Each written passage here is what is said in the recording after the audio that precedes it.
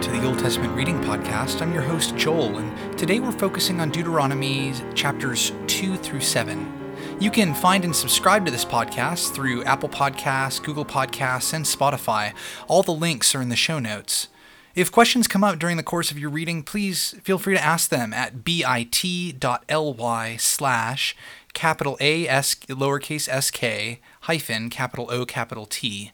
Once again, that's bit.ly/ask-ot. Getting into the heart of Deuteronomy, you're going to notice several ideas crop up again and again. Follow God and you will live.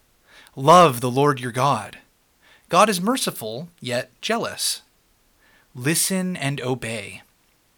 The Exodus is a sign and symbol of God's powerful love for you. Now, these ideas are not unique to Deuteronomy, but they get the majority of their fleshing out here in this book. Now, some of these ideas might seem like an ancient Near Eastern version of karmic justice.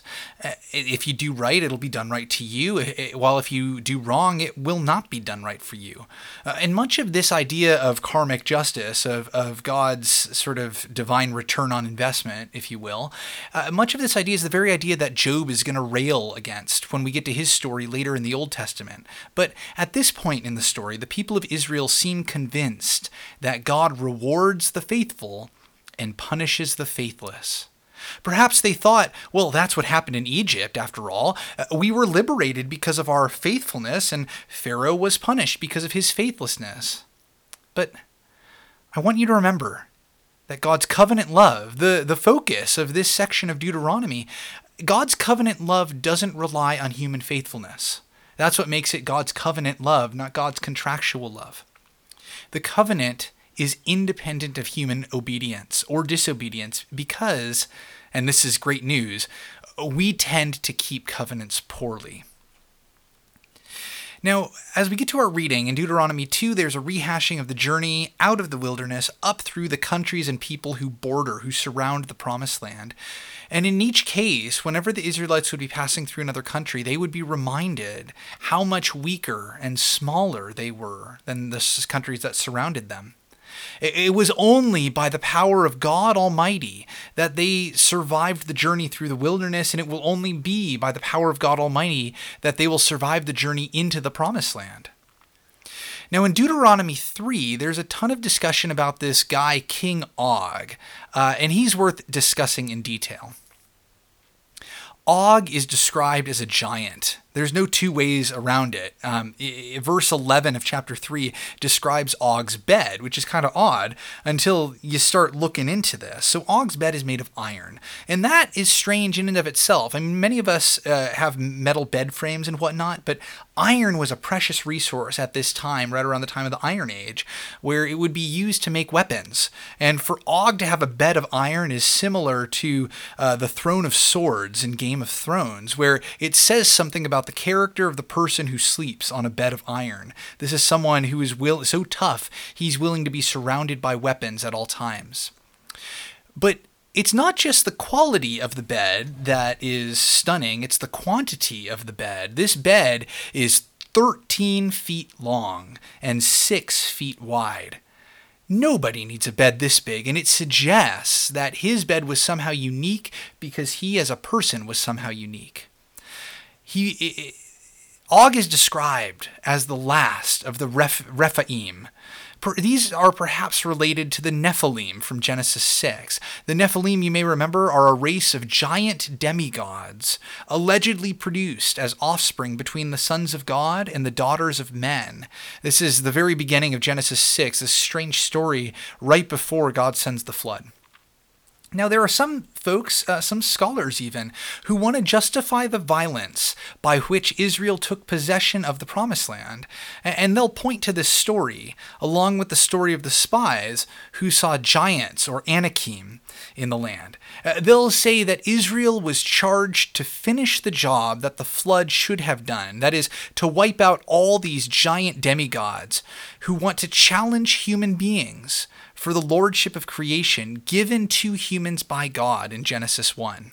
This is a deep, extreme, I think, of the biblical story that gets at some of the early Hebrew mythology, that God was sort of the chief god among several lesser gods, and these lesser gods sometimes wanted to challenge for the right to the throne.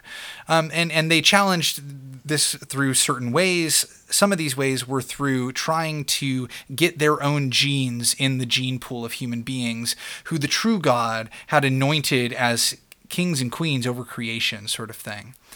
So that's kind of the sketch of the argument. Regardless of whether this was the case, we do have record here in Deuteronomy that the giant King Og was slain at the hands of Israel.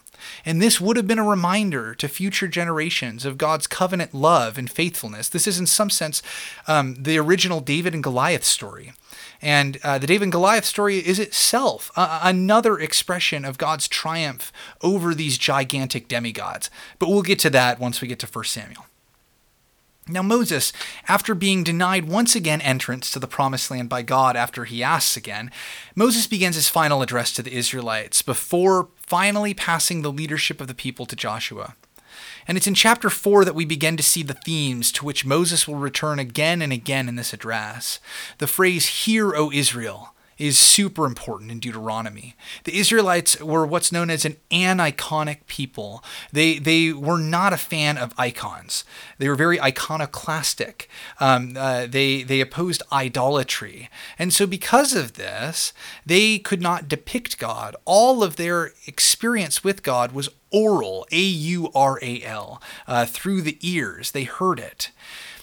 Instead of making idols, they hear and they listen to their God. Any visual epiphany is really the manifestation of a sound. Like Moses describes Sinai as a sound that they saw. Maybe this is a description of the thunder that happened at Sinai. And when you hear a noise, you can sometimes, like a deep or loud enough noise, you can sometimes feel it in your bones and almost see it in a synesthetic sort of way. So we also receive the first inklings of the idea of exile in this chapter. And that's one of the reasons that has prompted some scholars to suggest that Deuteronomy was written, at least in part, while Israel was in exile. They were reflecting back on their own unfaithfulness. The idea of losing the possession of the land if the people act unfaithfully. The idea of losing possession of the land if they become another Egypt is sort of what this is saying. This idea is a new one and reflects the idea of karmic justice that Deuteronomy favors. Yet in spite of this, if they are taken away, if Israel is taken into exile, God will still show mercy to the chosen people because, and note this, not because they're righteous, but because they're God's special possession. God's covenant outlasts our errors and our sin. God's love pursues us to the grave and beyond. That's the kind of God we serve. That's the kind of God whose laws the Israelites want to ensure that they obey.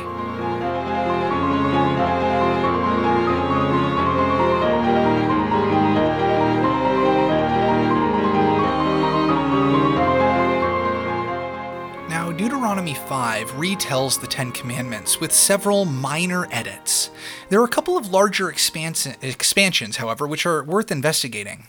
So in the fourth commandment, the Sabbath day commandment, Deuteronomy explicitly includes slaves as those whose Sabbath rest was crucial. It reminds Israel that they were once slaves in Egypt. The idea behind this motivation in the commandment is an idea that all Christians would benefit from internalizing. We sometimes see folks as less than us, or ourselves as greater than others, as Israel may have been tempted to see slaves. They may have seen slaves and thought, well, shoot, they should just pull themselves up by their bootstraps. That's not what the Ten Commandments in Deuteronomy suggests. Instead, it suggests one law both for those who are enslaved and the same law for those who are not, that we are to treat all people equally because God has put God's image in all people. One way that we see this in our culture today, or that we don't see this rather, is our discrimination against children.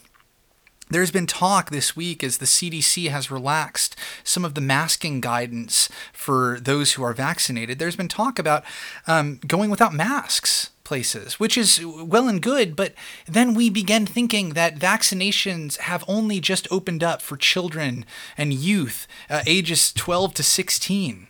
That children who are below the age of 12 have not even begun to have access to vaccinations. And we have to ask ourselves, what are we modeling to our children if we say that, you have to wear a mask, but I don't? All of us were children at some point in time, and we needed people to have patience with us, to nurture us, to care for us, and therefore we also must show care to children in our midst. We must show care to anyone who might look or act differently than we do.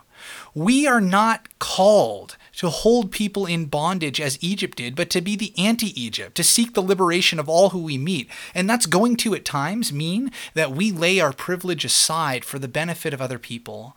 And so I would encourage you, particularly if you work with children, do your best, even if you're vaccinated, to continue to mask as an example for those you serve. Because even slaves were given a Sabbath. Let's make sure that we can give children a Sabbath, perhaps by, showing them that we're with them. The other commandment that's expanded upon is the honor your father and mother commandment, and it's got an additional promise that is attached onto it here, that your days may be long and it may go well with you in the land the Lord your God is giving you. Now, some of this promise is a natural consequence of our actions, I think. When our children see us treating our parents with love, respect, and honor, well, they're going to be more likely to treat us with love, respect, and honor. But I think some of this also offers a pedagogical tool, a didactic tool to encourage the following of the commandment. Instead of just supplying a stick, you got to do this or God will judge you, Deuteronomy supplies a carrot. Do this and it will go well with you. And I think that we see this in Deuteronomy frequently. Deuteronomy will say at times, God said it, I believe it, that settles it. Deuteronomy does believe this, but Deuteronomy wants to give its readers, its hearers, more than just this. There's more to offer than just, because God. Instead, Deuteronomy regularly maps out incentives for following God's laws. And these incentives revolve around choosing life that you might live. And they sound similar in some respects to a karmic justice model of you do right, right will come to you. You do wrong, wrong will come to you. And again, this isn't fully accurate because bad things do happen to good people, but this is how Deuteronomy seems to understand God's covenant love. And is perhaps one way that we would teach children about God's covenant love, because we can't teach children about God's love with all of its nuance right at the beginning of their relationship with God. And so we got to teach it to them imperfectly, to add nuance later on. This is one of the ways we can begin doing this. Now we get to Deuteronomy 6, and Deuteronomy 6 is one of the first and truest catechisms in the Hebrew Bible. Verses 4 through 9 are so well known that they're just simply called the Shema. It's a Hebrew word that means hear or listen. It's what begins this passage. Hear, O Israel, the Lord our God, the Lord is one. Jesus, in fact, uses the Shema to answer a religious expert when the religious expert asked Jesus, what's the greatest commandment? The Shema was a big deal to the Hebrew people. So let's explore it. What does it mean then to love the Lord our God with all our heart, soul, and strength? Well, the Hebrew terms for heart, soul, and strength are interesting. And they expose some of the different assumptions we have about the body and soul, assumptions different to those that the Hebrews had. The heart, or lev in Hebrew understanding, wasn't just the seat of emotions, but also the seat of thought, the seat of understanding. When we say heart, we sometimes mean the touchy-feely aspect of things. When the Hebrews said heart, they didn't just mean that, but they also meant the mind. So loving the Lord with all our heart isn't about not thinking too hard about our God. In fact, just the opposite. We need to bring the entirety of our inmost being to God by bringing our hearts. The life of our feelings, the life of our mind, all of this is what we love the Lord our God with. And then we get to love the Lord your God with all your soul. Soul here is the Hebrew term nephesh. It literally means the very self or the life breath of a person. It can also mean a person's passion or a person's appetite.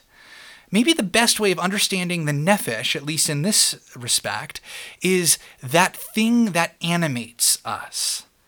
We love God, in other words, with everything that brings us life. This isn't my soul loves God, but my body doesn't want to wake up and go to church. That's not what loving God with all our soul means. No, when we love God with all our souls, with all our nephesh, that means loving God with the driving force of our being. All of that which keeps us alive. We love God with all of that. And then finally, we get to loving God with all our strength. This is a funny one because ma'od, the Hebrew word translated as strength, usually means very. Like, I'd like that very much, thank you. We're called by this passage to love God with all our very. To love God, in other words, exceedingly. Or, and this is maybe my favorite translation, to love God with all your muchness. It's sort of like a blanket covering of anything that isn't covered under the heart, lev, or the soul, nephesh. Throw that in to your love for God also. So, okay, what does it look like to love the Lord our God with all our lev, with all our nephesh, and with all our me'od? Well, fundamentally, this looks like teaching all those who look up to you and respect you, including children if you have them, about the God you love. That's what we do with anything we love. We talk about it. The people who know us learn about it, whether they want to or not, because it's always something that we talk about, that we even obsess about at times. And when people ask us why we love God with all of our muchness, well, what do we say? We say we love God with all our muchness because God liberated us from bondage. Out of all the people in the whole world, God spoke to us and said, I am who I am. But then went on to say, I am the Lord your God. And then went on to say, I am the Lord your God who brought you up out of the land of Egypt, out of the house of slavery. See, we love God because of God's covenant love for us. And that's why we keep God's commandments. That's why we're willing to put our entire being on the line. All the life of our mind and our heart, all the life of that which animates us, all of our muchness. This is how we love God, because God first loved us. So we get to chapter 7, and Moses' attention leaves the people of Israel and turns instead to those who currently inhabit the land. And there is to be no mercy for these people. None of their gods are to survive the encounter with the Israelites. None of their descendants, those which live, if any, are to be welcomed in the land. We've discussed in earlier shows some of the moral issues with these sorts of commands, particularly when we were in the book of Numbers. Some of this in Deuteronomy might reflect the wish of later generations that their ancestors would have actually finished the job. As we'll see in Joshua, while Israel chases out many of the current inhabitants of the Promised Land, they kind of get complacent about halfway through, and they don't totally put all the people of Canaan under the ban. They don't totally destroy all the people of Canaan. And we see some of the other claims that are made in this chapter, claims like there's going to be no illness, no sterility. This seems like language that isn't just Promised Land language. This seems like language of new heaven and new earth, like eternal life, the hope of our resurrection hope. So I wonder how literally that Deuteronomy means this. And then finally, in verse 13 of chapter 7, each of the blessings, the blessings of grain, of wine, of oil, cattle, the spawn of the flock, all of these blessings are intentionally reflective of a different Canaanite deity.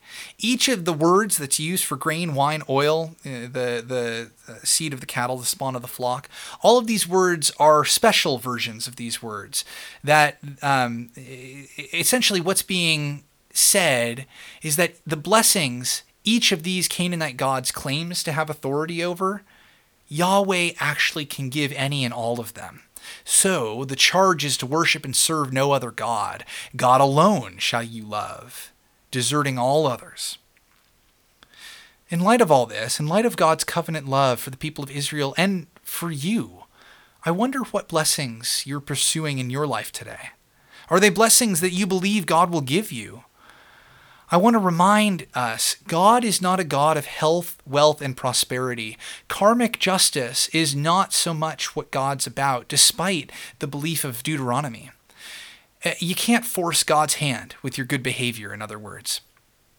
However, you can respond to God's covenant love for you by loving God with everything you have and all you are. That's what we're called to do, looking to God alone for the grace we need and loving God with all our hearts, with all our souls, and with all our muchness. That's all for Deuteronomy 2 through 7. Next week, we're going to read Deuteronomy 8 through 11, and then we'll skip to 26 and 27. In this part of Deuteronomy, Moses reminds Israel of God's expectations for them in the Promised Land, and Moses also helps renew the covenant that was broken at Sinai. May God bless you in your reading of Scripture.